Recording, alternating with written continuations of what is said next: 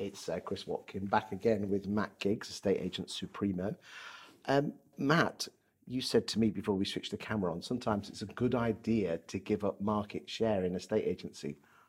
What are you on? Talk to me.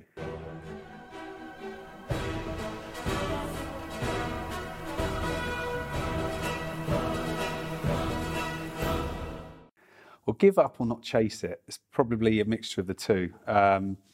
When I started Giggs, it wasn't my main focus. It really wasn't 10 years ago. My main focus was to deliver a particular service for people in our community, in our area. And we did that and just happened to accelerate market share at the same time. But when you get market share, the danger is you become focused on that. Of course you do. And it becomes an external thing that you can't necessarily control. Yeah, you can work out the numbers and you can drill down to the actions and so on and so forth, but it becomes a measurable thing that actually, unless that's something that you're truly deeply passionate about and that's all that matters, for me, I've had to come back on that a little bit. Why, before we answer the question, why do you think agents, and let's be honest, my thoughts on Rightmove pie charts are very well known. Yeah. But why do estate agents feel the need to publish market share graphs of their market share on listings? Validation, external validation. For me, it's a really interesting one, and I've been there. We used to put our pie charts everywhere. I mean, there weren't many addresses in St Neots that wouldn't have seen how many houses we sold. But now it doesn't matter. And it doesn't matter because there's things that we need to get right ahead of that. Whether it's the way we communicate, whether it's the way we help more customers sell their properties for the best price, whatever it is, whether we just need to have the right people in the business to deliver the service that we want to deliver.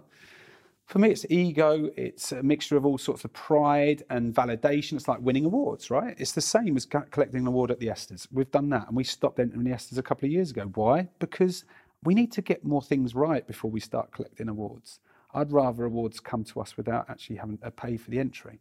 And that's not taking the piss out of any of these awards ceremonies. I think they're all wonderful and they will give everybody what they need, that momentary piece of gratification. Yeah, it's good. And there's nothing wrong with that. And I've been there, but it's not how I want to grow our businesses. So you're saying what probably when you say giving up on market share, we're actually talking about focusing on the stuff that really matters, which is looking after the customer and giving an exceptional service. Yeah. I mean, look, let's be honest. If you can have all of it, which is what someone's going to say when they listen to this, I would agree with you, right? Because I'm an achiever. I would love to have X amount market share.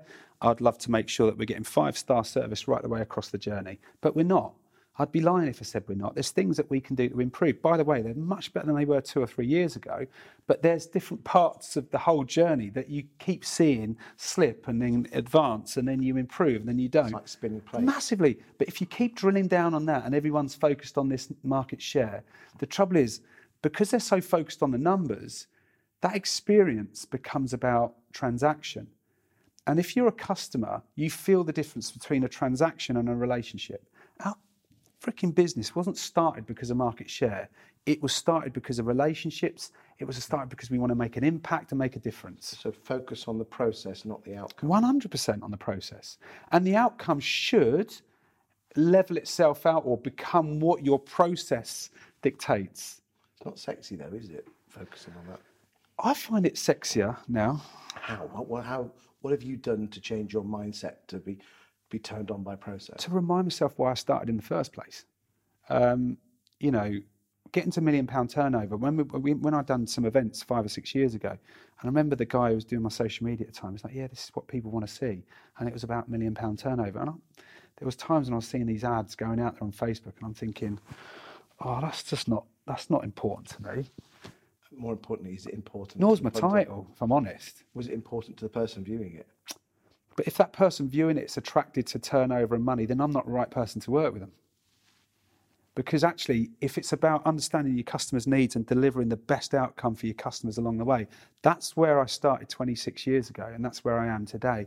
You just need to go through the other bits to get back to where you are. And now you've focused on the process, would you say you're happier as an estate agent? I'm way happier. Don't get me wrong, I still have that, if for 7, 10, 20 days or a month, it's not quite as good as you'd want it to be. But I hardly ever look. If I'm honest, I very rarely look at market share these days. And that is because if I get myself into looking at the wrong things, like watching the news, right? Ukraine, Russia, flipping heck. I mean, there's no human being that can't be cut up by that. But I was watching it like every day, every night, and I've had to turn it off. It's not because I don't care. It's because I care too much about that stuff. I can't do anything about it.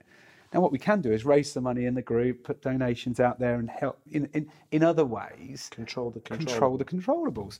And actually, the market share, whilst it's a nice thing,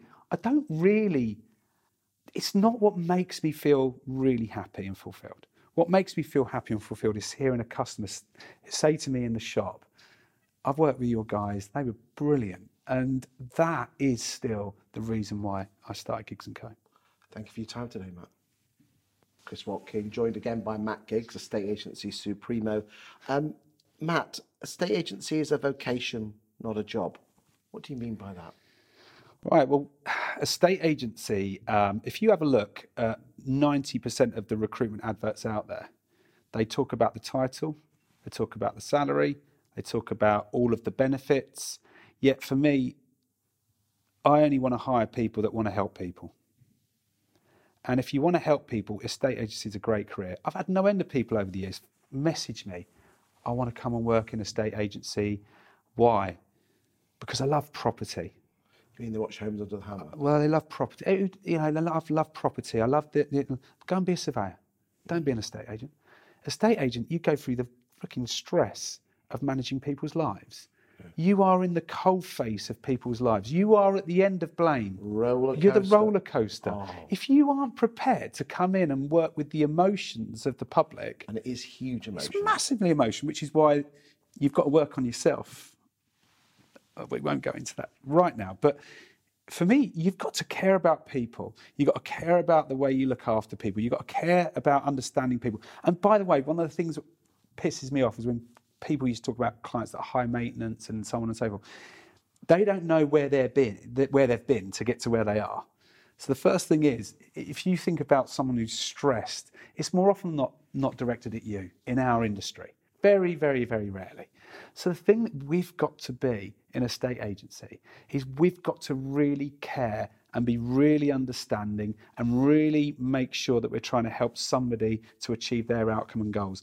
If that isn't something that motivates you, you're going to be a transactional estate agent, which means you will move from here to here to here to here to here to find the best deal for you. Now, that's fine as well. And there should be a mixture of the two. In our culture, for me, it's about great agents know that estate agency is a vocation. They're going to be in it for years. They're passionate about it. And when you say vocation, you mean like a way of life? It's a way of life. You live and breathe it. Because I must admit, I've been out of it now for a few years, and I miss it like hell. Yeah, I mean, you're talking about it. Yeah, I'm as close as I could be. Yeah. I mean, I did say to the wife, during lockdown, I said, I could quite fancy starting one up. And she said, I'd get the divorce papers ready. Yeah. Well, it's so hard. I saw Tony Ruby the other day, and we had a quick chat, because he messaged me a few years ago, and I'm so pleased to see what he's gone and done in the marketplace that we're probably in around this area. And but it's so hard. It's so hard to get it right all the time. Estate agency done really, really well is really, really difficult, because you are challenged by your customers, by your teams. It's a people industry. But if you love people and you understand the highs and the lows, and you enjoy helping people to get through those lows back to the high, whichever high they're aiming for, then estate agency is a great career to be in. I mean, I had left school with a B and a C and nothing else. And I failed at football, came out of that, and I was working in several jobs for 6 or 7 months. My mum told me there was a job down the road in an estate agency. I've never looked back, because from the moment I started to where I am now, it was always about really trying to help that person that I'm with. And that is what great estate agents do. Thank you, Matt.